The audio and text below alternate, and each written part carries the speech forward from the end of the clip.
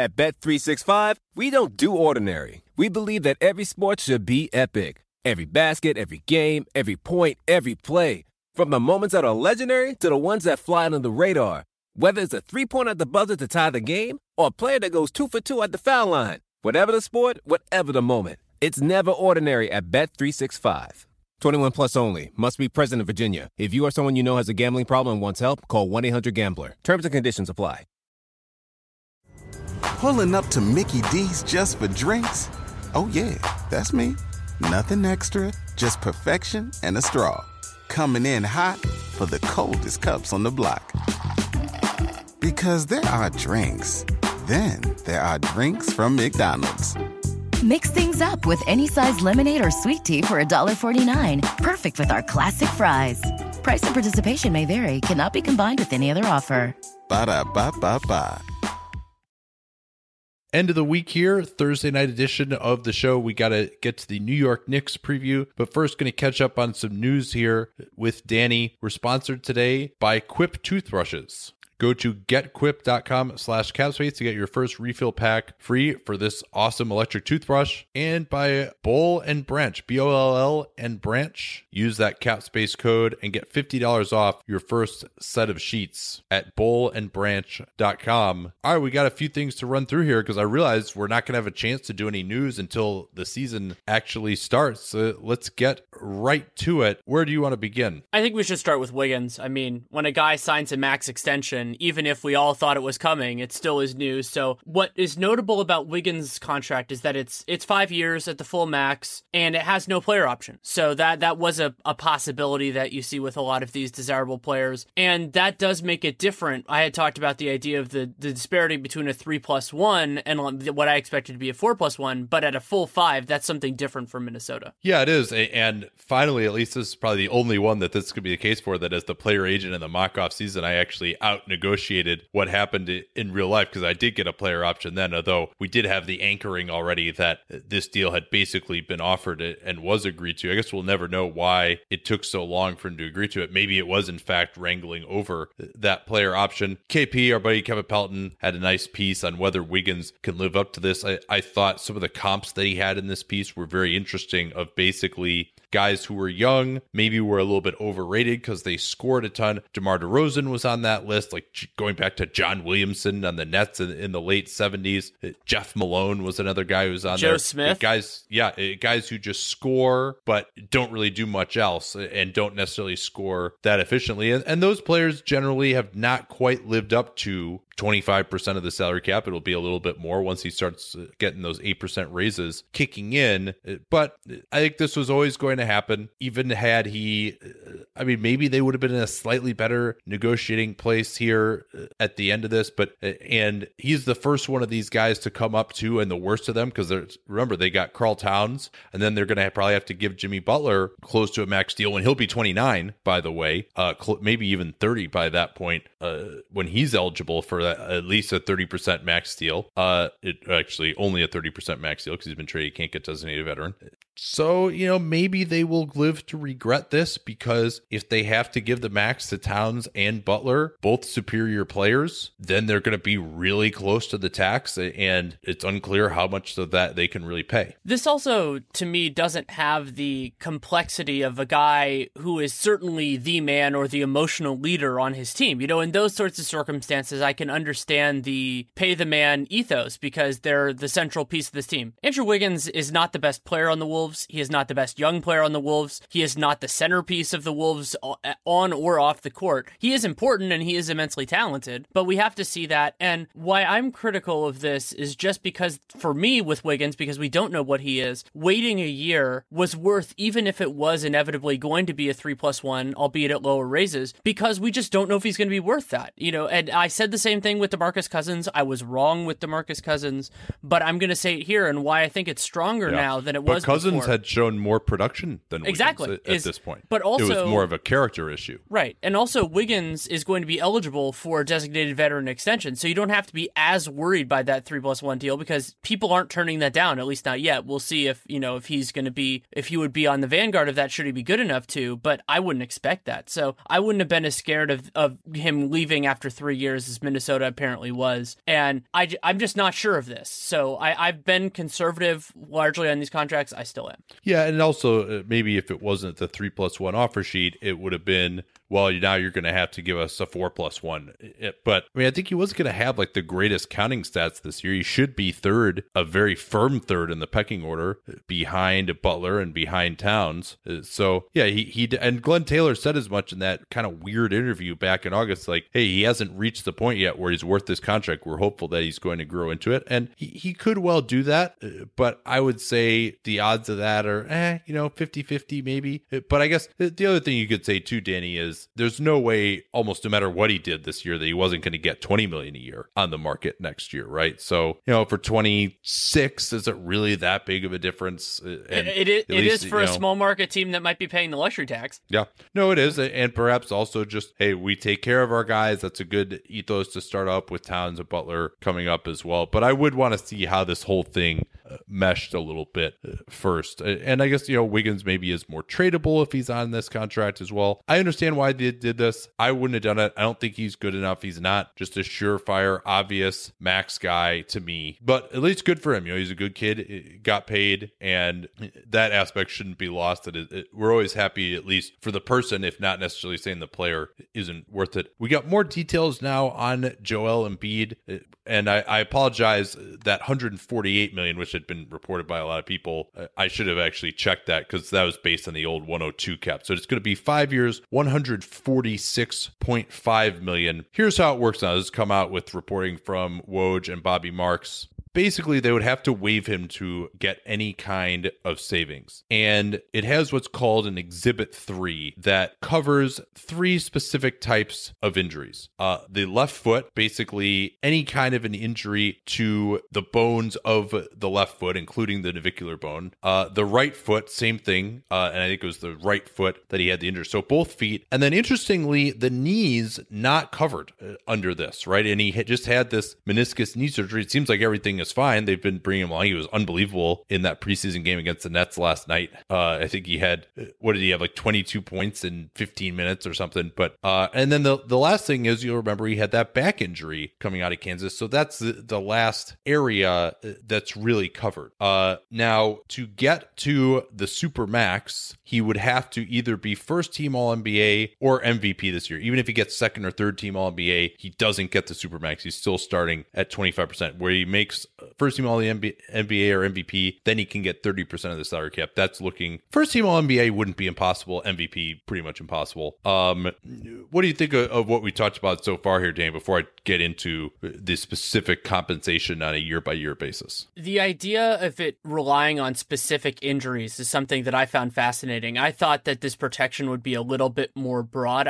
Or even maybe like you get the restrictions are more lax or more rigid based on that. But I was surprised. This seems like a little bit more of a giveaway by the Sixers than I expected. Yeah, because, and I think especially not covering the knees, I think that's the biggest one to me. And now the standard that he has to meet, and we'll get into also how much money he actually will get. And this is pretty technical, so bear with us here. It's going to be a few minutes. If you think this is boring, go ahead and skip ahead to the rest of the news. The protections for the Sixers only activate if he misses 25 games or plays less than 1,650 minutes in a season. And this is putting it very lightly. I'll get into more specifics, but basically the guarantees happen about 2 years ahead of time, just on average in the contract. And there's much more complexity to this. We haven't seen the contract. There's probably even more that just could even be communicated in the article that Woj and Bobby Marks had. But so it seems like it's basically another 15 or so million of the 84 million that's guaranteed of the 146 guarantees with each year that goes by that they don't waive him after he has missed 25 games or played less than 1,650 minutes. So if he fails to meet those thresholds during 2018-19 and the Sixers terminate the contract, so that's really the first year of the contract is guaranteed, $25.3 million. Then for the next 4 years, 13 million, 14 million, 15 million, 16 million is guaranteed. That makes up the 84 million that he's guaranteed. So if they waive him after 18-19, that's all he gets. If they waive him after 19-20, then he's gotten his full amount already, 27.3 million that year. So he'll have gotten 98.2 million. He still, though, would be on their cap if they waive him for 14.2, 15.2, 16.2. So he's going to be on there even if they waive him tomorrow. He's going to count 14, 15, 16 million against the cap. So if that's the case, you think, well, he would really, not only would he have to miss this time, but he would basically have to have like no chance. Doctors would say basically there's no chance of coming back the next seasons, right?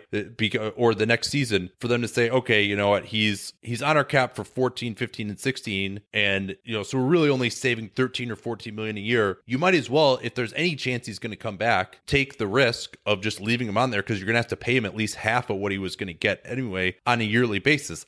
If it were me, I would have much rather structured this, and maybe he just didn't have the option to do this. Like his agent was smart to know that that's what the dynamics here are going to be. If you have more guaranteed money spread out throughout the contract within a given year, it's less likely that the team is going to want to say, hey, you know what, like we're just going to cut you. But if I were the team, what I would have liked to have done is say, all right, we'll just guarantee all 3 of the first 3 years and then just make the last 2 years non-guaranteed if you suffer these kind of injuries. So then if he suffers the injury and you cut him, now he's 0 on your salary cap, right? So it's very complex. And if that was boring, I told you guys to skip ahead. So you know, anything else you want to add on that before we move on, Danny? No, I think that's it. But I think we should next talk about Dante Exum so we don't forget again. So Exum. No. Actually, here let's do a quick read here first, and then we can talk about Dante. Let's forget again. So right now I'm staying over at my buddy's, and he has an awesome house. I love staying there, dog sitting for him while he's gone. But I do slightly miss my Boll and Branch sheets. Just like anyone who sleeps on them loves them, they have thousands of 5-star reviews. New York Times, Forbes, Wall Street Journal, all rave about them. Even 3 U.S. presidents have Boll and Branch sheets. I think 3 former U.S. presidents have Boll and Branch sheets. What my fiance and I like about them the most is just that they keep you cool. They're soft, but not overly weighty. Boll and Branch is going to give you the best sleep of your life, in my opinion, and their opinion. And probably your opinion. You can find out whether that is your opinion or not by just trying them for 30 nights and see for yourself. If you're not impressed, you can return them for a full refund. That's how much confidence they have that these sheets are awesome. So when you get started with Boll and Branch, spelled Boll and Branch, bollandbranch.com, you can get $50 off your first set of sheets plus free shipping in the US when you use that familiar promo code CAPSPACE, which you talk about all the time on the program. That's $50 off plus free US shipping right now at bollandbranch.com. That's Boll and Branch, bollandbranch.com, promo code CAPSPACE to get that $50 off. And of course, let them know that you came from us. Okay, so let's get to Exum now. That shoulder injury went up for a layup. Had someone come down on him as he was trying to brace himself with his arm, got caught.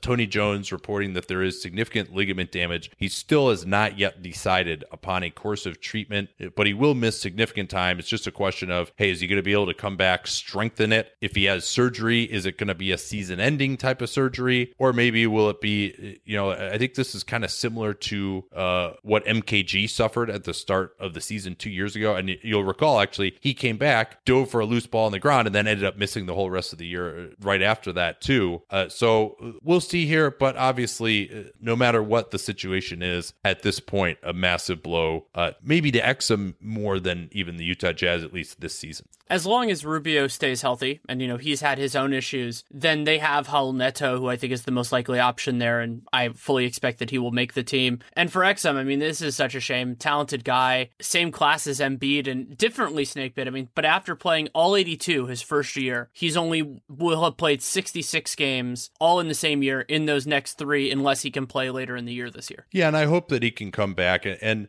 the other thing, too, for him is you have to wonder even if he can return now. That first step is still going to be there. You know, shoulder injuries are not necessarily career-altering the way knees are. And he does seem to have retained or regained, perhaps more accurately, the explosiveness that he had before before the injury. But if he gets injured going to the basket, he takes a lot of hard falls. And at some point, psychologically, is he not going to be able to attack the rim the way he did because he's worried about getting injured? That could be something. And for the Jazz, I think they were going to try to go with him and Donovan Mitchell in the backcourt, with neither of those guys being great as a point guard. But maybe if you had both of them together, you could get by. Now they're either going to go with Raul Neto. I would imagine he will be the primary backup point guard. And he's actually an underrated player. I think he can be a solidly average backup point guard, very good defensively. Or maybe they'll have to, towards the end of the year, they can bring Donovan Mitchell into that role. He's still more of a shooting guard at this point. Maybe Alec Burks can help them. He's looked solid in the preseason.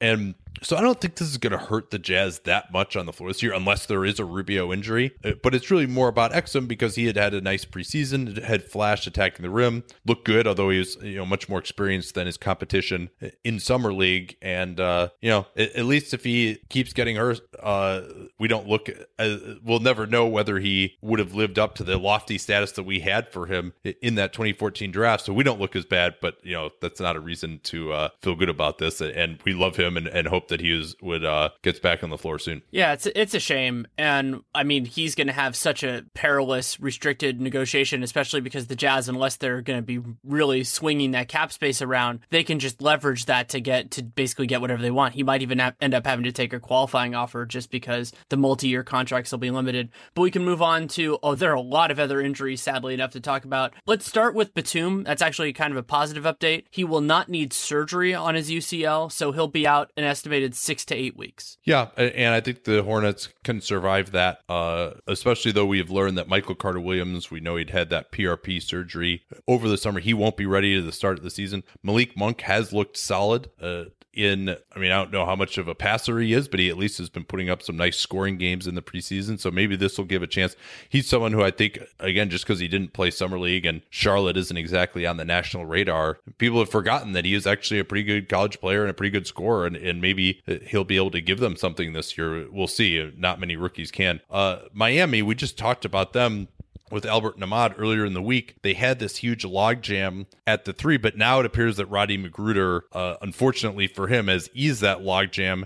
He was originally reported as being out 3 to 6 months, but the team pushed back against that with the stress fracture, saying that he's still being evaluated at this time. So the hope is that it's something less severe, but it could be a second year in a row that Miami has a logjam that is at least partially resolved by injury, and you never want that, especially for a guy who's making the minimum. But, fortunately for Miami, they have a lot of other guys, so this is not going to sink them the way that it could a lot of other teams. Yeah, it's interesting. I think Magruder did play an important role. He was going to start for them, most likely. Yeah. And this is something that Albert and I talked about, is they don't necessarily have a pure 3 on the roster. Winslow can certainly guard the 3, but probably a little bit pressured to be a 3 offensively. He's really worked more with the ball in his hands lately, but he's not as good of a fit with Dragic and Waiters. Maybe it'll be Josh Richardson, and they'll put Waiters on the guys that Richardson just is a little bit too light to handle. Or maybe they could start Winslow, and then it'll be Kelly Olynyk in the starting lineup to get a little bit more spacing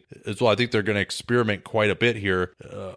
James Johnson probably not going to move down to play the 3. Whether he or Olynyk starts at the 4 is still going to be an open question as well. But I think if it were me on most nights, I would probably go with Dragic, Waiters, and Richardson as at the 1, 2, 3. Have Waiters guard some of the bigger guys. Then if you really have a guy that Waiters can't handle, maybe you could start Winslow in those situations, or bring James Johnson down to guard that type of player.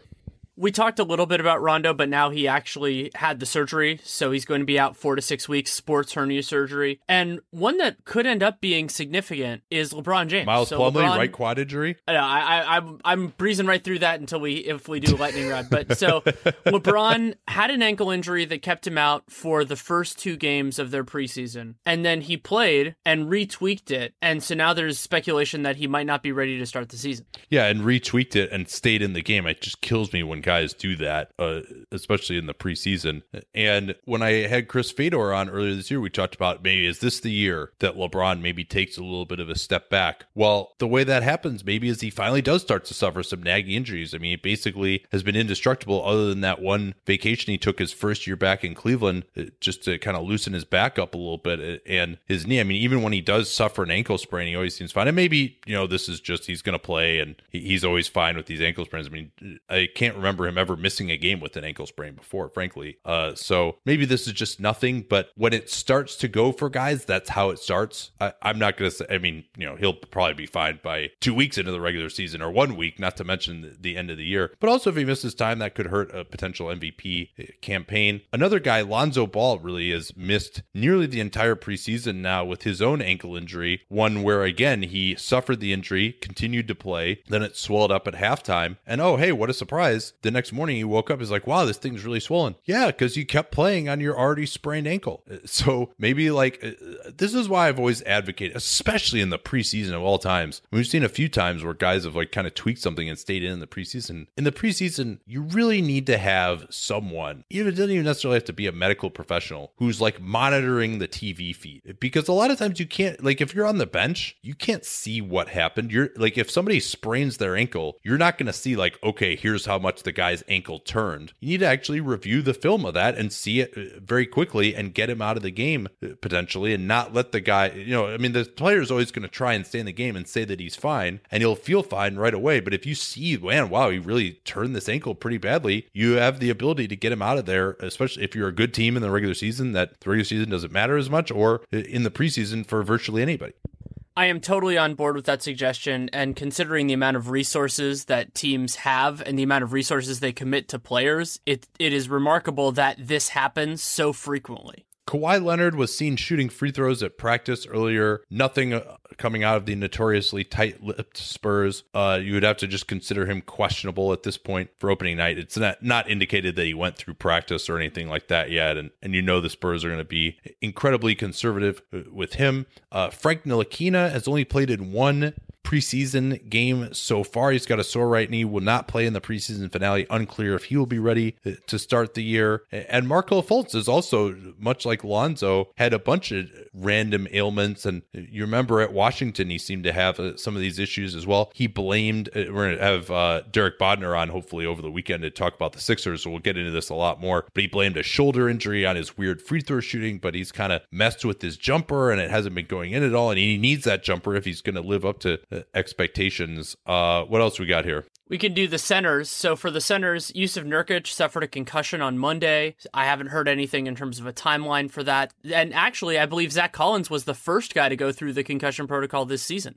Yeah. For Nurkic, you never know how long these can last, but for a guy who is very dependent on being in shape, and he has lost a lot of weight, he looks great so far. He's so much more effective when he's in good shape. And when you're in the concussion protocol, you really can't do anything until you get cleared and you go through all the steps in terms of getting back to, you have to go on the bike and then you have to run and not feel any symptoms for a certain amount of time. I don't remember exactly what it is. Glenn Robinson III going to be out a little bit longer than anticipated. He actually will undergo surgery for that severely sprained left ankle. We talked about the impact of that a few episodes ago. The Knicks have signed Trey Burke. They have an extra spot due to the continuation of the Joakim Noah suspension. And Burke actually, I think, had the best moment of his career against the Knicks as a rookie. He hit this corner three on a sideline out of bounds to beat them in Madison Square Garden, back when we thought that Burke actually might be a player. And the Knicks certainly are not exactly awash in point guards at the moment, so he'll have a chance there. Yeah, that's definitely true. And a couple other quick injury notes. Andrew Bogut is going to be out until opening night with a groin issue. And the aforementioned Miles Plumlee has a right quad issue. I have not heard a duration with him, but I do not think he was going to be a central piece of Atlanta's big man rotation either way. Yes, 2 to 3 week timeline for Miles Plumlee. But yeah, with Dedmon and Muscala, John Collins, Ilyasova all ahead of him, I don't think he really factored into their plans. That was mostly a salary dump. The Rockets, what is Fertitta's first name? Do you remember? Tillman Fertitta. Tillman. Okay, I thought it was Tillman. Okay. Tillman Fertitta said, quote, "I look at everything long-term," is in his introductory presser for owning the Rockets a couple days ago. I look at everything long term, so if it costs me money to win a few championships, I'm fine with that. But you don't want to be in the luxury tax and not getting the finals. So if you don't have a team that can get to the finals, you shouldn't be paying the luxury tax. And this is a little bit out of context. He has said, I'll listen to what Tad Braun and Gerald Morey think that I should do as far as spending money. And I think it's more just looked at as, hey, is your team look like a potential finals team coming into the year? And I think you could say that about this team still, even if, you do have the Warriors. This is a team that's looking like a 55-60 win, maybe even more than that team. So that specific statement of like, oh, if you don't get to the finals, it's not worth it. I don't know that it's quite that draconian. It sounds like a pretty normal stance for an owner as far as the luxury tax is concerned. It all depends on how it's applied, because you can look at this in the short term. The problem with the NBA is that they're multi-year contracts. So is he willing to pay the luxury tax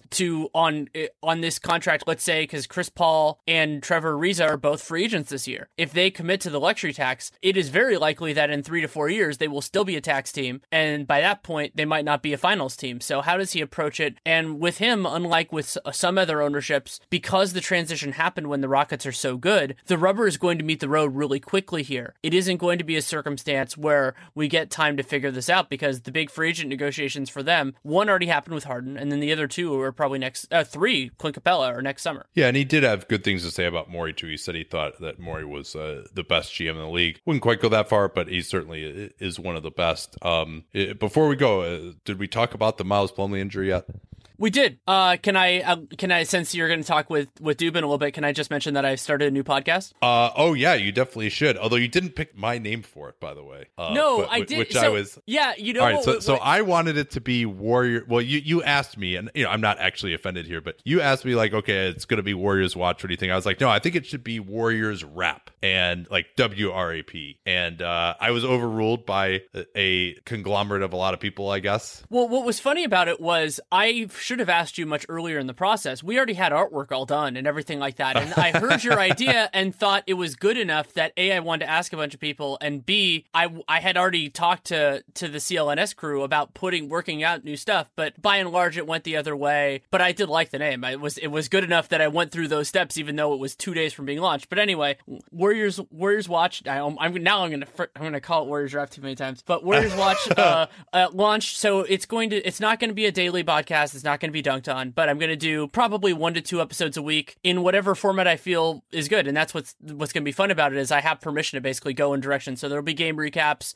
there will be mailbags, there will be whatever I want. And that's a lot of fun to have complete direction over it. Hopefully we have advertisers, so that will be a factor in it at some point, but it's exciting to do that. And of course, probably do some stuff related to the book, which some people are getting their hands on now because Amazon shipped it 3 weeks early, which is pretty awesome. So a lot of different stuff going on. And then of course, still doing Real GM Radio, still doing Dunked On, and the Twitter NBA show, which will be starting up in the very near future. Yeah, our plan for that, by the way, the first Wednesday of the season, the opening night for most teams, we'll be doing our first Twitter NBA show episode. I'll bring in Jared right now. All right, let's bring in our man, Jared Dubin, now to discuss the New York Knicks. We miss you at Caesars, though, this year, man. I know.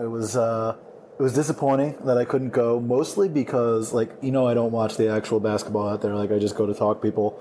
But the buffet, I missed out. I want to know how much you and Danny ate. That's the whole reason I go out there. Yeah, what was your excuse? You had your hip replaced or some bullshit like that? It's not replaced. I had a torn labrum in my hip. Basically, I had the Isaiah Thomas injury, but even worse because I had a lot of other stuff going on in there too. Yeah, what's it like having that injury, by the way? I haven't known anyone who's actually had that personally. It's brutal. It affects every single part of your life. You don't realize how much you need your hip until it doesn't work. It's the hinge of your entire body. The best way I could describe it is that it's impossible to be comfortable doing anything. Standing hurts, sitting hurts, laying down hurts, walking hurts, running hurts. You can't do anything and be comfortable at literally any time. That's bad. Yeah. So are you on the road to recovery at least now? Yeah, I'm in physical therapy 3 times a week, as I would imagine most of the Knicks fans listening to this already know, because they were probably listeners of the Locked On Knicks podcast, which I haven't been hosting because I spend so much time in physical therapy. I'm there for 2 hours a day, 3 times a week, because it's very common for people that have this injury to develop, full or slight tears in their opposite hip, which I did as well, a slight tear there. So now I am doing, every exercise that I do it for both legs. So I'm there for double the time that I was at the start of my rehab. So it's a lot. And, I spend more time there than basically anywhere else. Yeah, man. When I tore up my knee and I did my ACL, patellar tendon, and meniscus all at the same time, I spent basically like a year going to physical therapy. And so it's difficult to imagine what it must be like for someone like Isaiah, who was like playing with that injury for so long. So let's get to a slightly less interesting topic than our personal medical histories. Something that's not good, the New York Knicks. That's, well, so one thing that they're not going to have Carmelo now. We usually like to start with last season as a baseline for projecting out. One thing that surprised me, actually, in looking at the stats, was that they were better with Carmelo on the bench last year than they were with him on the floor, mostly defensively. They actually were competent defensively at 104 defensive rating and 111 with him on the floor. Obviously, the offense really cratered. They're 102, but they're only negative 2.4, and I think they're negative 5 with him out there. But I mean, what do you think this team's going to look like now without Carmelo? Is that a slight reason for optimism, or no? I don't think so. I think a lot of it had to do with the deleterious effect that him and Rose had on each other, and the fact that they, despite that, played a lot of minutes together. Having both of them in the lineup obviously is not good for your defense. And I think that they also adversely affected each other's offense, because whoever didn't have the ball was not quite as useful as they should have been. And, I'm on record strongly against the idea of Rose's skill set helping in like any way whatsoever. Like he, I think, had his uses. Like he was basically the only player on the team that could get to the basket. And that was why I think the offense was slightly better with him on the floor. But he didn't help Kristaps. He didn't help Carmelo. And I think that was, I don't remember if the Knicks were also better with Kristaps off the floor. It may not have been, because he did spend a bunch of time playing, independent of those two guys. But I don't think that, especially because, and we'll get to this later on, they really don't have anybody capable of soaking up all of those possessions that Carmelo ate up. And he did it at least, I think he was slightly above average efficiency. Obviously not, as good as you want to be for someone who uses as many possessions as he does. But I think their offense is going to be quite bad without him there. Yeah, I think so. Real quickly, before we get into the Knicks, by the way, how do you think Carmelo's going to play in OKC? I mean, you watched him all last year very closely, obviously. Like, what do you think he's going to really contribute there, or is it? Do you fear for how it's going to work out? No, I think he's going to be really good there. The thing about him, where people talk about Olympic Melo, catch and shoot Melo, whatever kind of Melo you want to call it, where he's like a supplementary player. The times that he's been willing to do that has been because he's been willing to do that. And I think that he wouldn't have gone there if he wasn't willing to change the way he plays. Like, I don't think you're going to see a ton of him catching the ball, jab stepping, surveying the floor all over the place, trying to go one-on-one. I think he's going to be a sniper, and he's going to be, I don't know if you could ever say that he'll ever be a good defender, but I think he'll be more active defensively, simply because he'll be able to put more effort into it, because he's not going to have to expend as much energy scoring. He's going to do his fair share of scoring while holding the ball like for Klay Thompson levels of time, just because Russ is going to be creating a lot of his shots and PG is going to create a lot of his shots. I think you've seen it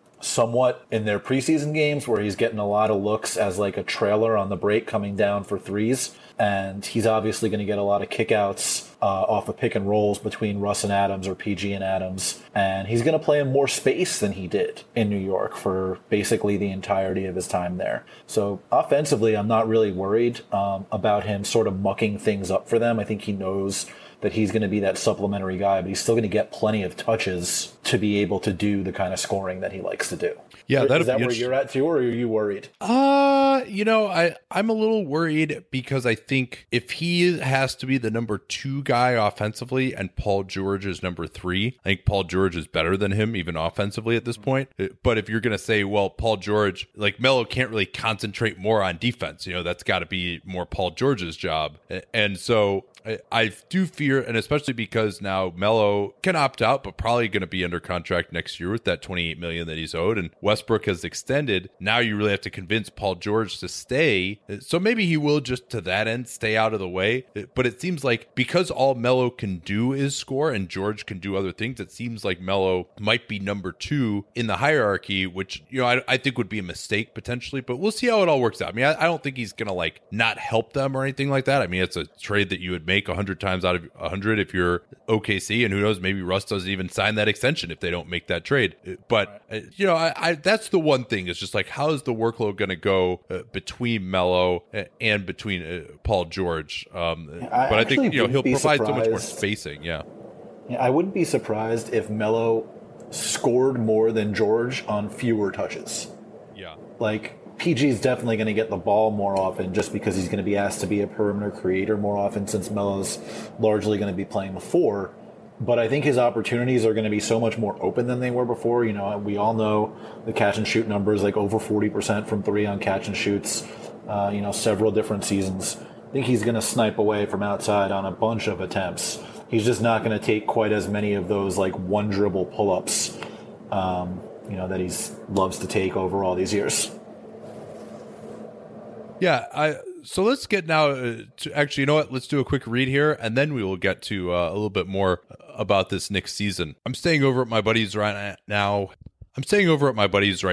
doing some dog sitting for him while he's out of town this weekend. But I didn't have to give up my awesome electric toothbrush because I have a Quip toothbrush. This thing is basically the size of a normal toothbrush. Starting at just $25, it packs premium vibration and timer features into an ultra slim design, half the cost of bulkier brushes. And so now I can fit that in my Dop kit. It's great. I don't have to worry about recharging either, because it just comes with this one AAA battery that lasts you for 3 months. And when you get on their subscription plan, they'll even send you a new battery in addition to sending you their refill packs. You can subscribe to receive those new brush heads on a dentist recommended 3-month plan for just $5, including free shipping. You got to see the Quip toothbrush and brush with it for yourself. It's backed by leading dentists, named one of Time Magazine's best inventions of 2016. They won a 2016 GQ Grooming Award, and I'm not sure how much crossover we have with Oprah among our listenership, but it also made Oprah's 2017 New Year's O list. If you haven't tried an electric toothbrush yet, if you're still brushing with a manual toothbrush, just try it. Try Quip. You'll be shocked at how much cleaner your teeth feel, how much easier it is. You don't have to actually like scrub super hard anymore. It's a pretty simple process. And if you have a traditional electric toothbrush that's like 3 times the size that you have to charge all the time, you have a great reason to try out Quip as well. The way to get started with them, getquip.com/capspace is the URL. That's /capspace URL. Easy to remember because we talk about Capspace all the time in the program. That URL will get you your first refill pack free with your Quip electric toothbrush, which again start at just $25. That's your first refill pack free at getquip.com/capspace. Once again, getquip.com/capspace. Okay, so I think, is there anything else about last year's performance that you think is particularly predictive about this year? Or should we just like, is it going to be a totally new team? It's definitely a totally new team because, you know, so much of everything involved Melo, Rose, or Melo and Rose. But, you know, I think one thing that's notable is that, you know, their best heavy usage lineup, you know, only 4 lineups, 4 or 5-man groups played more than 100 minutes last year. Their best of those featured Melo at the 4 and KP at the 5, and yet Melo refused to play the 4, and now KP doesn't want to play the 5. That was troubling. Yeah, and look, there's something that I'm writing about this, so I don't want to give away too much of it, but the Knicks have like 17 centers, so KP's not going to spend the majority of his time at the 5. That's obvious, but it's also like, even if he plays 0 minutes at the 5 over the next, 5 years, it could still wind up being the primary position for his career because he'll be, 26 at the end of those 5 years, you know? Yeah. So it's, there's frankly, a lot of consternation about it. And frankly, he's too slow to play on the perimeter. I mean, this is, I was wrong about him. I wasn't nearly high enough about him during the draft process. But one thing that I do think has played out is asking him to close out on 3-point shooters on the perimeter is something that he just cannot do consistently. And so he may want to play the 4. And I think when he gets into the post, he wants guys who are shorter that he can post up against. But I don't, and he doesn't like to have to bang around as much.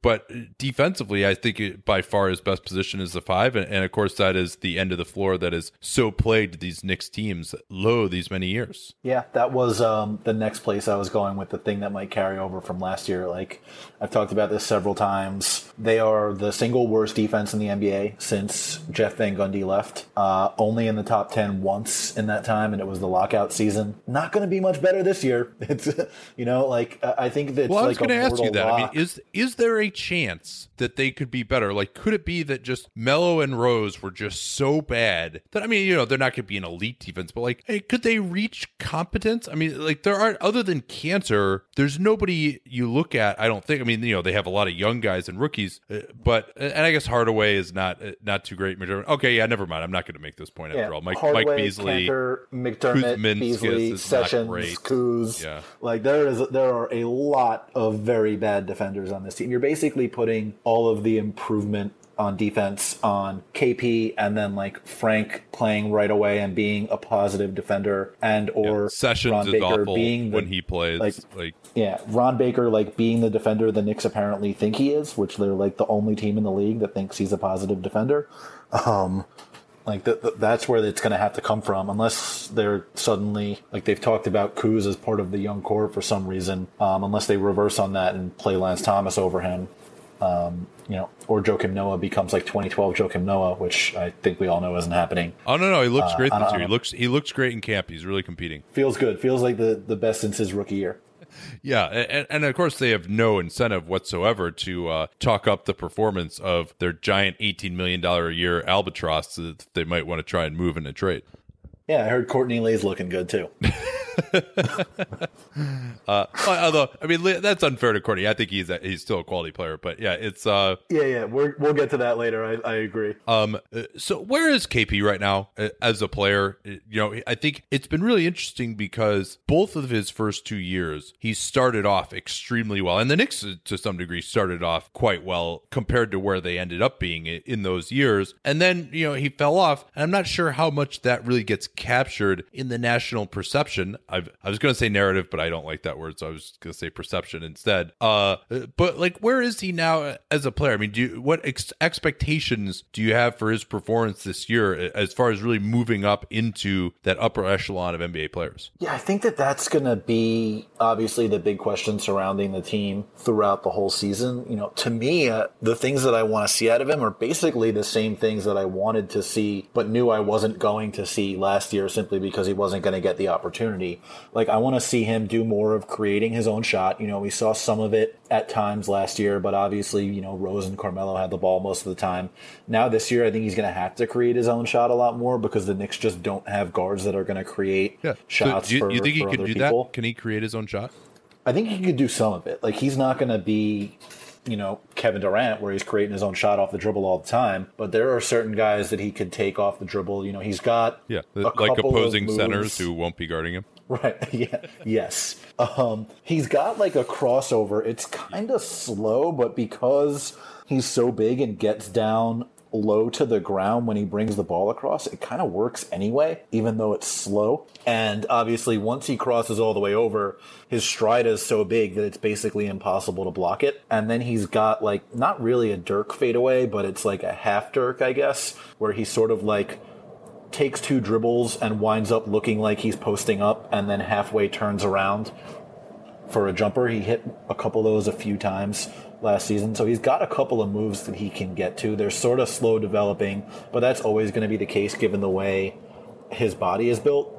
I just would like to see him do more of the, most of the time when he touched the ball out on the perimeter, either he was putting the shot up or he was, giving the ball back to the guard or doing something stupid with it and forcing a turnover somehow. I'd like to see more of like the pump fake, sidestep, shoot, pump fake, take it to the rim, get fouled. Like, you could probably count on your hand the number of times that you see him do that. Like, pump fake it and drive rather than, pump fake and go into nothing. Like, that's what I'd like to see more of on offense. Obviously, he needs to, we've been talking about him as this potentially elite outside shooter, and he shot, I think, 33% from 3 as a rookie and then 35 or 36 last year. Like, he needs to get into the high 30s, Obviously, you want him to get into the 40s. I don't think that's necessarily realistic. But he's got to get up to 37, 38% from three so that he is actually the kind of shooter that he gets sold as. And then, defensively, you want to see his defense in space catch up to his defense at the rim. I don't know how realistic that is, but those are the kind of things that I'll be looking for. I think I agree with you on all those points, and I do think attacking closeouts is really where he can be most effective, especially if it's in pick and pop. And that's something that with the triangle finally on the scrap heap now, you imagine he'll get a lot more pick and pop. Now, if he had a point guard who could actually do anything. What's the triangle? Yeah. What's that? The triangle?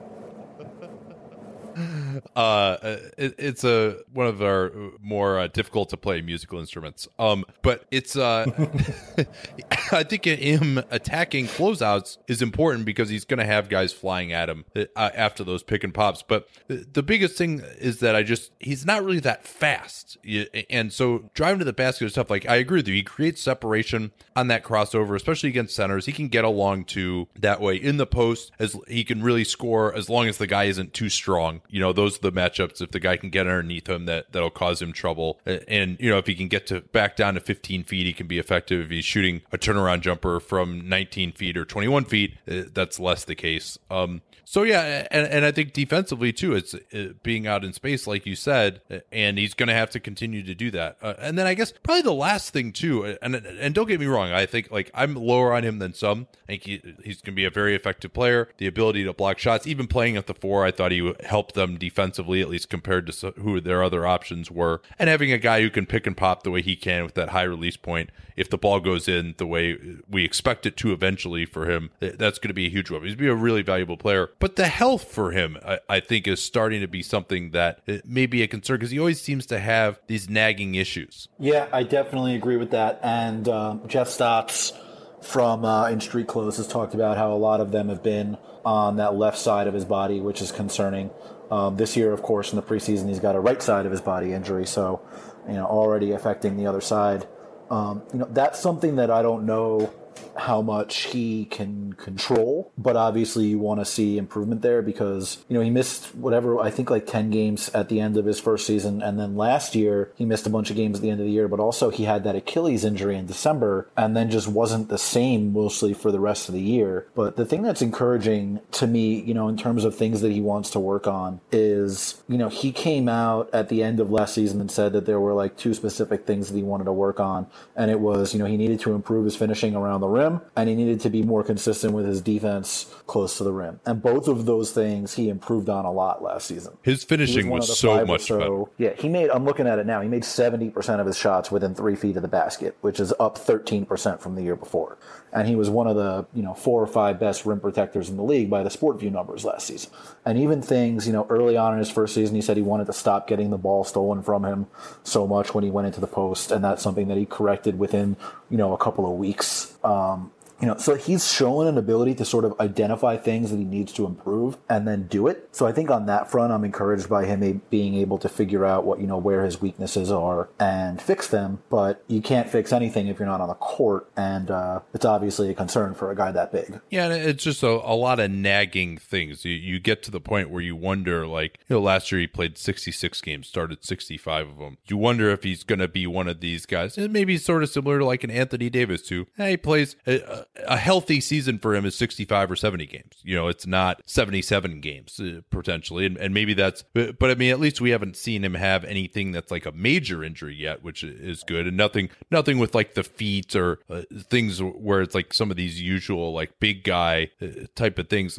What about his partner in the front court, Willy Hernangomez, a guy who, despite playing in New York, really, I think doesn't get enough attention for how effective he was last year as a 22-year-old. Yeah, I'm totally with you. He was really good last year. He was, he was never going to win, but he was a fringe rookie of the year kind of guy. I think he might have come in third, or no, sorry, because Embiid, I think, snagged that spot. But he, in the mix with at the end of the year when it was we don't know if people are going to vote for Embiid. Brogdon's probably going to win. Saric is a candidate, and look how well Hernangomez is playing for the Knicks. And now, of course, they've got him locked up on this great deal, one of the best non-rookie scale, non-max deals in the NBA, and they're yeah, we're going to start Enes Kanter instead.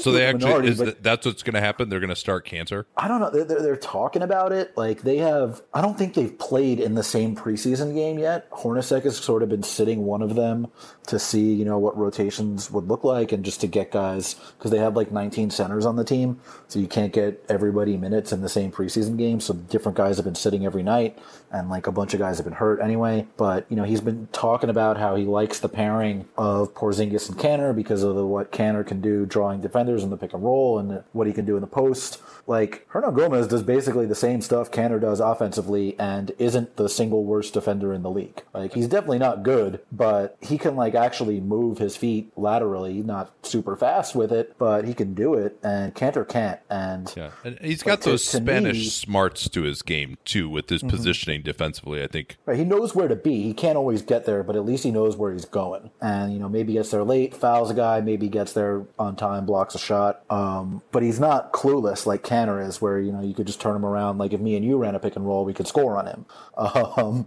It's like they've got this great asset, 2 more years at very low amount of money, and they're like, yeah, we're just gonna, bury him on the bench, and he'll be lucky if he plays 20 minutes a game. Like it just doesn't make sense to me. And he was quite good last year, especially down the stretch of the season. Yeah, I will slightly push back. I think that Kanter is pretty clearly the superior offensive player to him still. A better shooter from outside, a guy that you can just go to in a straight post up on the second unit, and probably even, although they're both excellent offensive rebounders, I think Kanter is a little bit better there as well, and maybe a little bit more athletic as a role guy. But you're right. I mean, I think Hernangomez is kind of like a mini Kanter. Hernangomez is probably a better passer than Kanter. You could look at that as part of it. Yeah, I mean, it's hard not to be. Kanter worked on it last year. He did a little bit more of that passing out of the post. I actually talked to him about it last season, and he was like, it's something that he's working really hard on because he knows it's a weakness for him. So it's like, at least that acknowledgement, like he's going to try to get better at it. He's still, I don't think ever going to be very good at it. But, just as an example, I'm looking at it now, Hernangomez, 16 points, 13.5 rebounds, 2.5 assists per 36 minutes. That's really good production for, a rookie coming straight over from Europe. I took a sip of water and it just went down the wrong pipe. Is your drinking problem? Yeah.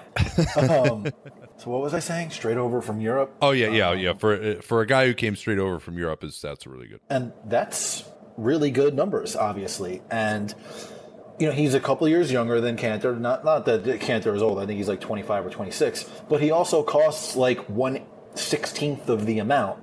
And he's KP's best friend, and you don't want to piss off KP any more than you already have. Like, I don't understand not giving him a chance, especially because the way that Kanter's been at his best over the last couple of years has been sort of dominating bench big guys. And if he's starting, he can't do that. Well, and I think it's one thing to say, okay, Kanter, I mean, I think in the right role, he can actually help teams win if he's coming off the bench. And certainly when the other team's best pick and roll threat is out of the game, that's a good time to have him in there. But I think also just understanding that, hey, you know what, like the reason we got him is because he has a high salary, just like Carmelo Anthony. That's, I think, recognizing that and just, minimizing him and trying to develop Hernangomez is something that's they should probably be doing. But it's we'll see what ends up happening by the end of the year. Yeah, they talked about Hernangomez as like a key piece of their young core throughout the entire summer, and now they trade for Kanter, and it's like, oh well, this guy's going to take a backseat. I just don't understand it. We'll see what happens, but they have been talking about Kanter as if they want to start him lately. And I guess we'll see next week. And so do you think that Hernangomez can be a quality starting center, even considering his athletic limitations defensively? Yeah, I think it depends on what you mean by this year. Yeah, I think it depends on, what you consider a quality starting center. Like, I don't think he's ever going to be a guy that in the modern NBA plays like 30, 35 minutes a game and is like out there closing games. Just the style of player he is, that's just never going to happen. Yeah, I'm thinking like somebody, when he becomes a free agent, somebody says, hey, here's $15 million a year to be our starting center, and you're not saying that's a bad contract. That's kind of what I think of as like a quality starter. Yeah, I would say probably not then. Like, I think he can be a guy where you're happy with him as, a guy that starts games and plays like 20, 25 minutes a night and sort of soaks up center minutes, but doesn't close games because he can't guard well enough in space, but is a good offensive player with the touches that he gets. Just to me, I don't value that player as like a $15 million a year player. Yeah. It's like, it's not necessarily like Canner. I'm trying to think of I guess like an offensive version of Robin Lopez, where you're like, oh, he's getting paid $12 or so million a year, and that's pretty good. And you can play him 25 minutes a game, but he's not necessarily going to close games. But Lopez is that for defense, and I think Hernan Gomez can basically be that for offense. Whereas it is Ntilikina is how you pronounce Frank Ntilikina's name, right? Am I correct about that? Ntilikina. It's not Ntilikina. Right. Yeah. The T is silent. That's the important yes. part. When we did our preview, Danny and I had the wrong or our scouting report on him in the draft. And if you're a Knicks fan, you're interested in that. By the way, that was back in I think June that we did that. So if you can deal with us calling him Ntilikina the whole time, hopefully our evaluation of him is better than our pronunciation. What's the plan for him this year? Are you able to discern that at all? No, because he basically hasn't played. He played, I think, in one preseason game. He didn't play in summer league because he got hurt that game in the first practice. He played that one preseason game, and he's been out the other preseason games with another injury. I have no idea what the plan is. I thought that, if he came into camp and played really well and outplayed guys like Ramon Sessions and Jarrett Jack and Ron Baker in training camp in the preseason, then he had a chance to win the starting point guard job. But I just don't think he's really had a chance because he hasn't been able to play.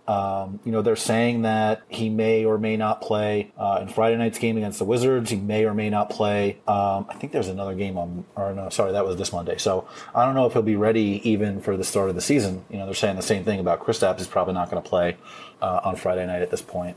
But it's tough to know a plan when you don't see the guy get on the court at all. I think that they would like him to win the starting job only because the other point guard options aren't all that inspiring. And if he can't beat those guys out with his play, that's probably, at least a bit of a concern for this year. But, it's really hard to say just because he hasn't been able to get on the court. Have you been able to make any kind of, even in just off that one preseason game, like what is his game like at this point?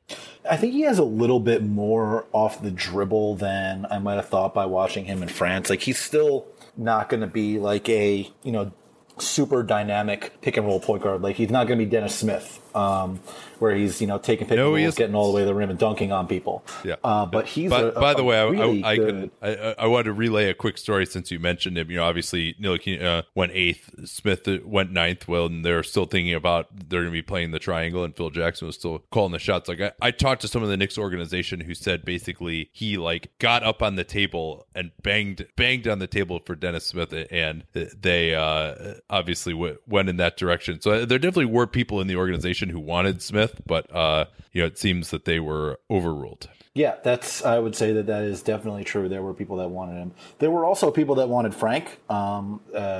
Obviously, Phil was one of those people. But there were definitely people that wanted Dennis Smith, and there were people that wanted Malik Monk. But with Frank's actual skill set, like, the thing that stands out is his length is crazy. Like, he's legit 6'5", and his arms are so long. Like, the 7-foot wingspan that's been reported is probably pretty legit. Like, his arms are crazy long, and he likes to be up in people's faces defensively and use that wingspan. And literally anybody would be better on defense than the point guards the Knicks have been running out there since Charlie Ward. So I think that that's something that people are going to be drawn to, is at least the effort and the effect that he can have on that end. I think it'll take him a little bit to figure out what he's going to be offensively, just because he's not necessarily what you would think of as a modern traditional point guard, which is, a lot of pick and rolls, coming downhill, spraying passes all over the floor. Like, I think he's a nice passer, but he's not even like a Russell Westbrook style passer where, he's going to draw 3 or 4 defenders towards him and spot the guy who's open if he decides not to shoot. But he does have a little bit more off the bounce than I thought when I watched him in France, at least from the practice clips and the preseason game that he did play. Yeah, and it'd be interesting. I think his finishing will be something to really keep track of as well. If he can get to the rim, what type of finisher he's going to be. I mean, a couple of times in that preseason game, I think we saw his limitations there. But obviously, it's very early. I mean, he is extremely young right now. I mean, I think he just turned 19 pretty recently, as I recall. So he's definitely has plenty of time. And whatever growing pains happen, the Knicks will benefit from a higher draft pick next year, in theory. Another guy who I really am very unfamiliar with, I didn't watch since the Knicks didn't have a first round pick on their roster. I didn't really watch any of their summer league. I was criticized by some Twitter followers, and perhaps rightfully so, for not talking about Damian Dotson. And in the preseason game that I saw, I was really impressed by his activity defensively.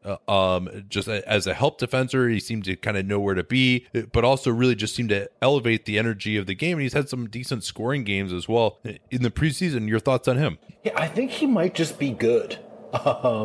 He was a very high-level three-point shooter in his 2 years that he was at Houston. I wasn't familiar with him, actually, when the Knicks drafted him, and then I went back and watched, clips in a couple of games. I can't remember which games that I wound up watching, but I watched a lot of clips of him as well. He's a good shooter, especially off the catch, but he can dribble into some of them as well. I think he's shown that in a couple of the preseason games, too. And definitely the activity on defense, and very much like Frank, he likes to be, in your face and physical defensively too. And he also has, pretty good length. I can't remember what the wingspan was. I didn't have the Draft Express up right now. But he seems like a guy that could sort of play right now, I think. I think he's 23 years old, so he's, because he was in college for, I guess, 5 years, because he transferred after, the allegations against him at Oregon. He transferred to Houston, so he's a little bit on the older side. So physically, I think he's got an NBA-ready body already. And if you can defend a couple of positions and shoot, you can play on the wing in the NBA these days. And I think he can do those things. Is he a 1-2 defender, a 2-3 defender? What type of size? I think more of a 2-3. Yeah. I think he's more of a 2-3 defender. I think he's 6'6", and he's got. I'm going to look up the wingspan right now, just because I want to be able to be sure about it. But I think that it's not so much that he's not quick enough to defend point guards. Yeah, he's 6'5", and his wingspan is 6'9". So he's got he's only listed at 205, but he looks like sturdier than that. Yeah, like a guy that weighs he looks like a guy that weighs like 215 instead of 205. And I think that you can use him to guard some bigger wings, which is not really something that the Knicks have on their team other than Lance Thomas. Like, if you look at their wings, it's Tim Hardaway, who ain't guarding bigger wings, Courtney Lee, who sort of struggles with bigger wings, Kuzminskis, who can't guard anybody, McDermott, who mostly can't guard anybody but at least knows where to be, and Beasley, who doesn't want to guard anybody. So I think he might be one of their better options for guarding small forwards already. How the hell do you think this rotation is going to work out with shooting guard, small forward, and then even power forward? To some degree, they have a lot of these guys who are kind of 2-3s, some guys who are 3-4s. They don't necessarily have a pure 3 as a defender on the roster.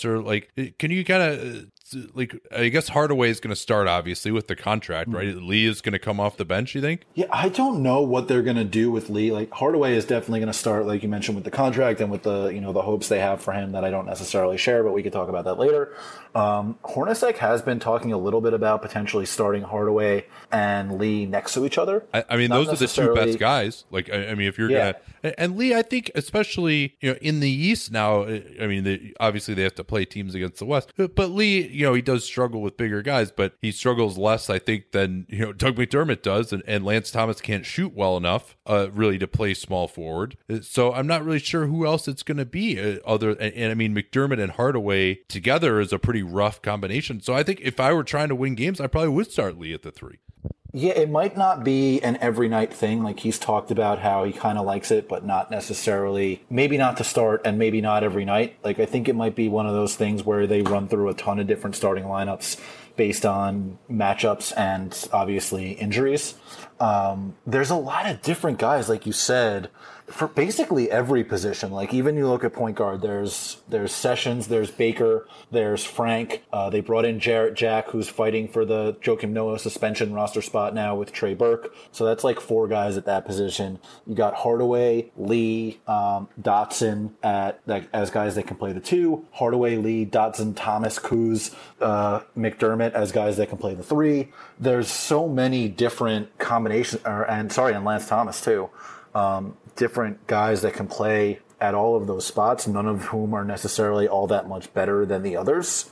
I think other than basically KP and Hardaway, you could see a lot of different players starting games at the other 3 spots. Yeah, that makes sense to me. Where's Lance Thomas as a player right now? I mean, he had that great year 2 years ago, signed a nice contract, and then really fell off the face of the earth in part due to injuries. Only played 46 games and 968 minutes last season. Yeah, I know that they really like him as a guy in the locker room. I know that they really liked the way that he played before they gave him that contract. Struggled with injuries throughout basically all of last season, like wasn't healthy pretty much from the jump. I think if he had played last year like he did the year before, he would be 100% the guy that is starting at the 3 for them right now. But they just don't know what he can give them, based on his health and the way he played last year. He's a guy that can defend 3s and 4s depending on, their size and speed. But again, doesn't bring, enough shooting unless he shoots the way he did 2 years ago. And doesn't bring a whole lot off the dribble either. And this is a team that's going to need wings that can create shots for themselves, because the point guards are going to struggle to create looks for everybody. And that's why I think you might see more of Michael Beasley than might be healthy, because he's basically the only wing on the roster whose strength is like creating his own shot. Yeah, I mean, I think he's actually been efficient these last couple of years, and even going back to that last year in Miami too, but I expect that to drop off significantly here without more threats around him. Yeah, I mean, the shooting for Lance Thomas last year, actually he shot 47%, or I'm sorry, 45% on 3-pointers last year. Am I reading that right? But he just didn't play enough to really have that mean anything. And then he was awful from 2-point range. He shot 42% around the rim and was like 35% or below every other range from 2-point range. His legs were shot, and I think he shot those 3s, if I'm remembering correctly, less often last year. But he's a guy that very much like Courtney Lee, I think would be much more valuable on a good team, as a guy that you can sort of use as a 70% PJ Tucker guy. Yeah. And it's not quite as useful with this Knicks team that sort of doesn't know where it's going and needs to get looks at a bunch of different guys.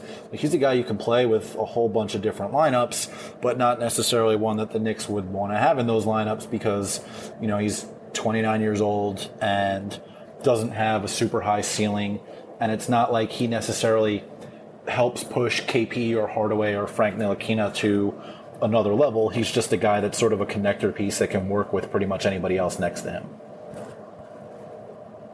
All right, well, let's see. Where should we go next here? I think one thing I really wanted to talk about is, what do you think is the crunch time lineup for this team, assuming they can make it to crunch time, that is? Yeah, I think it's, very much like the starting lineup. I think basically the only players that are guaranteed to be playing in crunch time are KP and Hardaway. You could see a bunch of different point guards. You could see a bunch of different guys at, the quote-unquote 3. They'll finish some games big with KP and either Cantor or Hernan Gomez. They'll finish some games small with, Beasley or Lance Thomas or McDermott at the 4. I don't think that there's a guaranteed crunch time 5. I think there's a guaranteed crunch time 2. And a lot of it's going to depend on who's healthy, who's playing well, how things match up. That's sort of where I'm at, especially because we haven't been able to see it in preseason because, A, they've been getting blown out like every preseason game. B, they keep sitting down some of these centers for the preseason games because there's not a way to get all of them playing time. And C, KP has been hurt in preseason and Frank has been hurt in preseason. So it's really tough to get a read on what any of the lineups are going to be just because they haven't been able to have their real team on the court for any of the preseason games. Yeah, I guess we haven't really mentioned McDermott at all. He does provide a shooting element that this team probably needs. And he was someone that at least I have had hopes that, especially if you're putting, a smaller guy, one of your worst defenders on him, that he actually could like get into the post and be effective offensively like he was in college. There was a brief period where like the Bulls for like 3 or 4 games like ran him into the post and gave him like 2 post-ups a game and he was effective. And then they got away from that. On the other hand, people have always talked about because he played as a college 4 and also because he's the exact same height and wingspan that I am. I know that I would certainly struggle to play the 4, and Doug probably doesn't jump much better than I do either. And he just, because he's just so powerless as a help defender, I think you just can't really play him at the 4. I know people, that's been something that people have thought about, but I just don't see it being like, it just can't work defensively with him at the 4. But I think it could go either way for him. I think he could really seize this opportunity, or I could see him with this expiring contract going into restricted free agency, just kind of being mired on the end of the bench, and maybe they just play Lee and Dotson more and Lance Thomas more and Beasley more, and he just ends up not playing at all. Yeah, and look, we also haven't mentioned Kyle O'Quinn, who's like a 4-5 type guy, and it's like there's a bunch of guys that could get playing time and may or may not. Like, you may see some trades. Like, I know that they've gotten calls on Lee and O'Quinn, and I think if they found the right deal, they would probably make it for one or both of those guys, which would help clear out at least some of the logjam. And then, like, I don't think they're just going to completely glue Joakim Noah to the bench when he comes back from his suspension. I think he's going to play at least a little bit. How much, who knows? But we'll see on that front. That's not something they have to worry about until I think 12 games into the season. But McDermott, I don't think they're going to extend him. They only have a couple more days to do that. I don't think it's something that they're necessarily interested in right now, but I think he could play his way into the long-term plans. Like, if he shows that he could be a 3-4 type that shoots off the bench, because that's something that is useful to pretty much any team. And there's opportunity there. It's a matter of proving that he can take the opportunity and run with it. And, does he get the opportunity with all that crowding? Like, they have a bunch of other 3-4 types in Lance and Kuzminskis and Beasley. So it's even that role is crowded, and there's not necessarily anybody that is going to necessarily separate themselves right from the jump. It's going to be a matter of sort of who plays well. All right, we got a few minutes left here. Let's take one more quick break, and then we'll talk about the strengths, such as they are, of this Knicks team, and get Jared's prediction for the season momentarily here. Fantasy basketball fans, listen up. It's not too late to join the highest rated fantasy football app, Draft. It's really taken the fantasy football world by storm. Now it's in fantasy basketball as well. It's a snake draft, so it's much harder for the pros to monopolize all the money like they can with a salary cap league. Download the app anytime. Just search Draft in your app store. You can join a game in minutes or play right from your computer on draft.com, whichever you prefer. For limited time only, all new players get a free entry into Draft when you make your first deposit. You have to use my promo code CAPSPACE to let them know that you came from us, and that'll let you play a real money game for free. Use the promo code CAPSPACE on your first deposit. Yeah, so what jumps out to you as a potential strength for this team? The only one that I could see when I really thought about it, but you probably have more answers than I would do, is there could be a really good rebounding team. Yeah, I have one strength also, and it's pretty connected to that. I said front court depth. They have a bunch of different options that they can use at the 4 and the 5 in a lot of different ways. KP, Hernan Gomez, Cantor, Lance, McDermott, Kuzminskis, Beasley, even Noah could potentially play some minutes when he comes back. O'Quinn. I think that's like 9 guys for the 2 front court spots.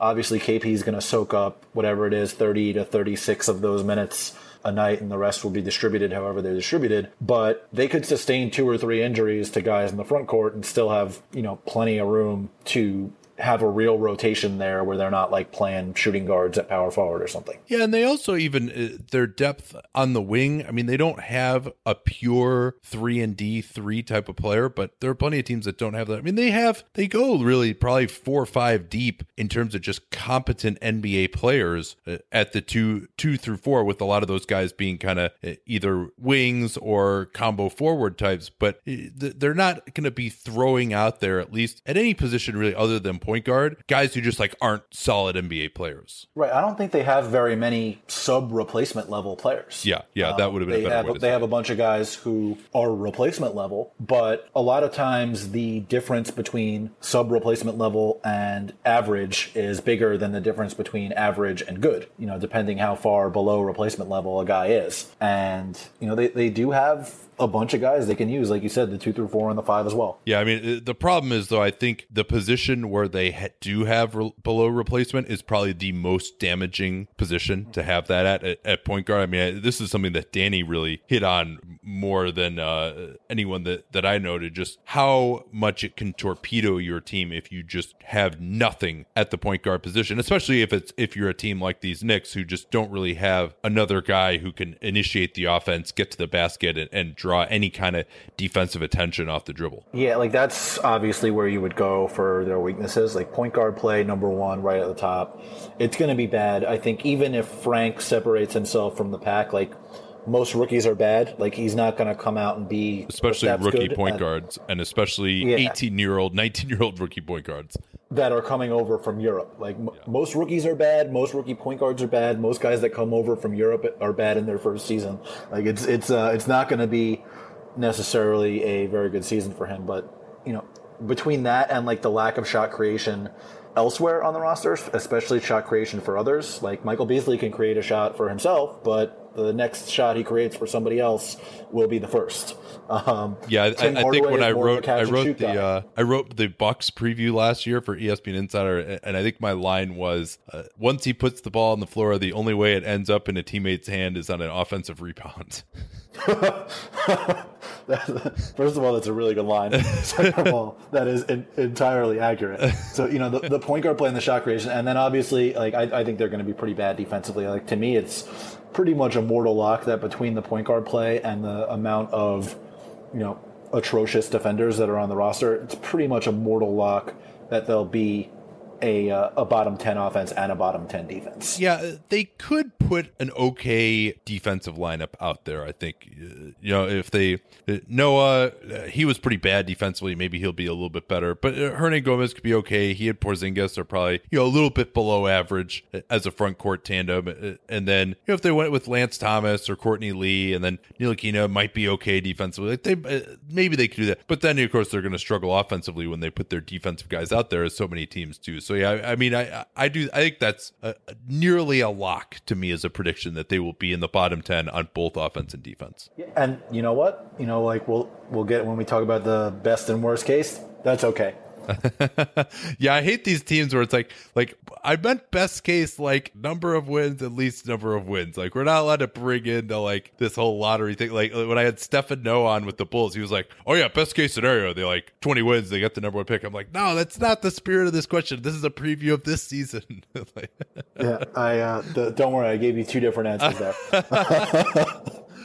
All right, well, let me do my prediction first then. What is their over-under? Do you recall offhand? I don't recall offhand. Here, let me get it. I would figure it's somewhere in the high 20s. No, I think it might actually. Let me find it before. Let's just be silent, and it'll get edited out while I find this here. Okay, yeah. So 30.5. Danny and I both went under. And they have looked horrendous, obviously, in the preseason. I mean, I do think them being, if I'm gonna ballpark it, I mean, I think this team, I don't even know if they necessarily get above. Like, it's just because there's so many other bad teams, especially on offense. Maybe that's the only saving grace that those teams don't have anyone as good as Porzingis, and maybe he can help make everyone look better with his pick and pop game. But I think they're the 24th best offense, and around there on defense probably. So that to me, 27, 28 wins. I think I'll go with, and also that over under came out while they still had Melo on the team too. Although there was probably some of him being traded priced in there. I think I'm going to go 26 wins for this group. Wow, we got it exactly. I had 26 and 56 also. So first of all, this is the first time I think in the 3 years we've done this that I haven't been a couple of wins over you. Yeah, look, when you're like, again, I expect bottom 10 offense, bottom 10 defense. First of all, it's always the safe bet to take the under with the Knicks, even under the best of circumstances. Yeah, when's the last time they went over? That's a really good question. They must have gone over in 2012-13. Oh, yeah, when they won 54 games. That's definitely I think true. they've been under. I mean, then the 14-15, I think they were like, 40 and they won 17. I think that might be like, if that's not the biggest over-under miss in either direction by any team, like since I've started tracking it, it's, in the top 2 or 3. Yeah, allowing for injury circumstances for teams that just completely cratered, I would imagine that it is. But look, I think that, and Scott Perry has talked about this, like, I don't think people will necessarily freak out if they win, 25 games or whatever it is, if they're not getting blown off the floor every night. Like, if they're in games losing by 8-10 points, but if they're coming out and losing by 15-20 points every night, people are going to get anxious. People are going to start talking about Fire Hornacek. People are going to start talking about Kristaps. Like, he's had it easy with Knicks fans so far because it's been assumed that he's the future, but he hasn't had to deal with being the actual face of the franchise yet. People obviously still love him, and I would imagine will for quite some time, and he will get the the benefit of the doubt of people saying like, oh, the Knicks are ruining everything. It's not Kristaps' fault, unless that keeps going for like 2 or 3 years. But yeah, look, if you're going to be as bad as I think they'll be offensively and defensively, it's almost impossible to break 30 wins. I would say it's a strong under for me there for sure. But yeah, you want to. Well, I guess we doing best case, worst case, or yeah. Well, I think actually I wanted to ask you something else too as a prediction. Is Hornacek going to get fired this year? I don't think he'll necessarily get fired during the season because like who are they going to have take over? Like it cannot be Kurt Rambis. Like that is a non-starter. Amazing that he's still around. But I'm sort of surprised he's still around. But, they did know each other pre-Phil, so I'm not like flabbergasted, but I'm definitely surprised. But he can't be the interim coach, and it's not like they're going to give it to Howard Eisley, who's not necessarily the most popular guy with Knicks fans either, based on his career as a player. So I think he lasts the season. But if they're really bad and non-competitive, I would not be surprised at all if Mills and Perry wanted to bring in their own guy next year. But I do think he lasts the year, unless it's something like where they start off 0-10 or something like that. It's just like, all right, this can't continue. Yeah, I guess so. And Perry came in pretty late in the process. Obviously, Mills was only confirmed as the head honcho pretty late. So it does seem like they might as well just wait. And Hornacek actually, had some success as a first-year head coach of a allegedly tanking team in that 2013-14 season with the Suns. That team, of course, had a lot more talent, but nobody thought that they did at the time. And so, but they had Bledsoe and they had Dragic, so there was a lot more upside there. All right, yeah, but best case scenario here, in terms of like most number of wins you see them getting. Yeah, I'm ignoring the second part of that question, and I've got 2 best cases for you. So either they go like 4-78 with all 4 wins coming against Pat fucking Riley, or Kristaps takes like a Giannis-like leap. Frank is better than expected, and they win like 34 games and somehow still win the lottery. All right, I'm just going to put 34 on my spreadsheet because I don't have room to write 4-78 and Pat fucking Riley in this cell. So you'll have 34 is going to have to suffice, I think. Yeah, for me, I might even go even lower. I might say like 32 at this point. Mm-hmm. Yeah, I mean, look, it's in that like low 30s. I think is the best case scenario. Like, there's no scenario where they're in the high 30s and getting in the playoffs, I don't think. Yeah, I mean, I guess, even 34 is not that far away. You'd still be better than the Nets. I like this Nets team better than them, I think. Yeah, I think I do too, but I'm also not on board with, like, I'm somewhat on board with, like, the Nets are going to be better than we think, but I'm not on board with, like, the Nets can make a playoff run because, like, people severely underestimate how much Brook Lopez lifted them toward competence over the last couple of years, if we can call what they had competence. And that's going to be sorely missed. Like, I think for them, best case scenario is like 35 wins also. Yeah, I mean, they're at least going to jack up so many three-pointers that maybe they could get lucky and hit a bunch of them. But Porzingis certainly is by far, like, if the Knicks just had a real point guard, like even, the 25th best starting point guard in the league on this team, I actually would think about like, oh, maybe they could be a playoff threat. It's just having just nothing at point guard is so damaging that if they had made that, early days of free agency rumored George Hill signing, then they could have been like fine. Yeah, not that we recommend them doing that, but it's no. All right, how about worst case scenario? Worst case scenario, so like 4-82 or 4-78. That's not realistic, but except Miami sweeps them. That's your worst case scenario. Yeah. The number, like the worst case scenario to me isn't so much a number as like a sequence of events. Okay. Like they give too many minutes and too many shots to guys that have no future with the team, but KP struggles to be the number one option because nobody can get him the ball. So KP feuds with Hornacek. Hornacek gets fired and they make Rambis the interim coach. There's some other off-court controversy. They fall 3 spots in the lottery to like number 9, and KP refuses to sign an extension next summer and says he plans on taking the qualifying offer the next year. So I guess you'd say they win like 33 games, finish with the 6th worst record in the league, and fall to number 9. That is a subplot to watch, KP, because as has been noted now, if you get traded while you're on your rookie contract, you're still eligible for a designated player veteran extension. Now, I don't think that should really matter that much, something that's 4 years away, but it does surprise me that more players on rookie contracts don't actually attempt to demand a trade. And he really, I think, has come the closest of good players on rookie contracts of anyone to doing that with this whole exit meeting fiasco and then getting shopped, although he's claimed that he didn't want to be shopped. But I mean, I think, why they don't just have... I don't think he did, by the way. What'd you say? Like, I don't think he did want to be shopped. No. Like, I think he very much wants to be here for his whole career. He loves it here. His brothers love it here. His parents love it here. He wants to be in New York. I don't necessarily know if he wants to be on the Knicks. Most players don't, but he definitely likes it here, and he did not appreciate being shopped, and he doesn't want to get traded. But if they can't get their act together, I wouldn't be surprised if he was like, yeah, I'm out. Yeah, and I mean, I don't know why more young players don't go the Kyrie Irving, hey, my agent requesting a trade type of route. I mean, there are certainly players who like, oh, is this going to hurt my marketability so much? But there's so much player movement these days, and players go places in free agency so often. I don't really see why there's such a difference between leaving a team in free agency and going somewhere else and politely, not publicly, but having your agent request a trade as Kyrie did. I mean, I don't know if Kyrie's not going to get he's not going to be booed in every arena or something because he asked for a trade from Cleveland. I mean, Cleveland might dislike him, but so I don't know. I mean, that's going to be an interesting plot. Now, if I'm the Knicks, I wouldn't trade him unless there's some amazing package out there, and maybe I would consider that, if only because of the health stuff, or if he just doesn't really take as much of a step forward this year as is hoped. But I mean, that's what this season's going to be all about.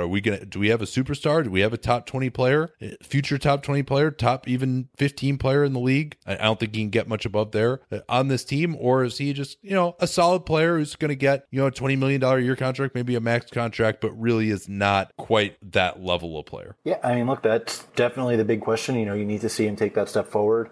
And, everything that they do over the next couple of years should be filtered through the prism of what helps him get to that level of player. Like, I've been saying that should be the case for 2 years now, but it definitely has to be the case now.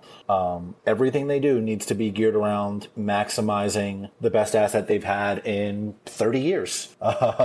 Because if they can't do it, then at some point, whether it's after the expiration of his rookie contract or after the expiration of his probable max extension, which I can't really see a way that they don't offer him at this time next year, at the end of one of those two, he's going to leave if they can't figure out a way to maximize him. I don't care if it's New York, he's just going to go, So they've got to figure out a way to do it. Obviously, they want to do it. They want to mend the fences that, the relationships that were damaged last season. Obviously, Phil being gone helps on that front.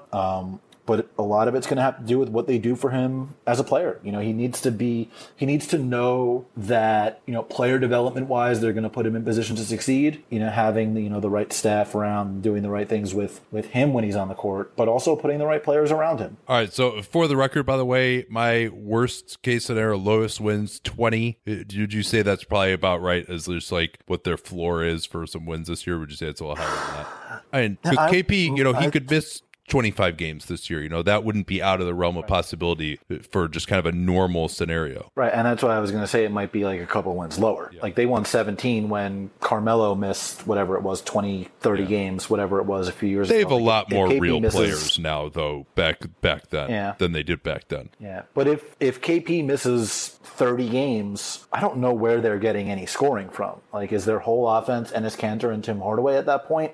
That's a recipe for, like, you're going to give up 130 points a night.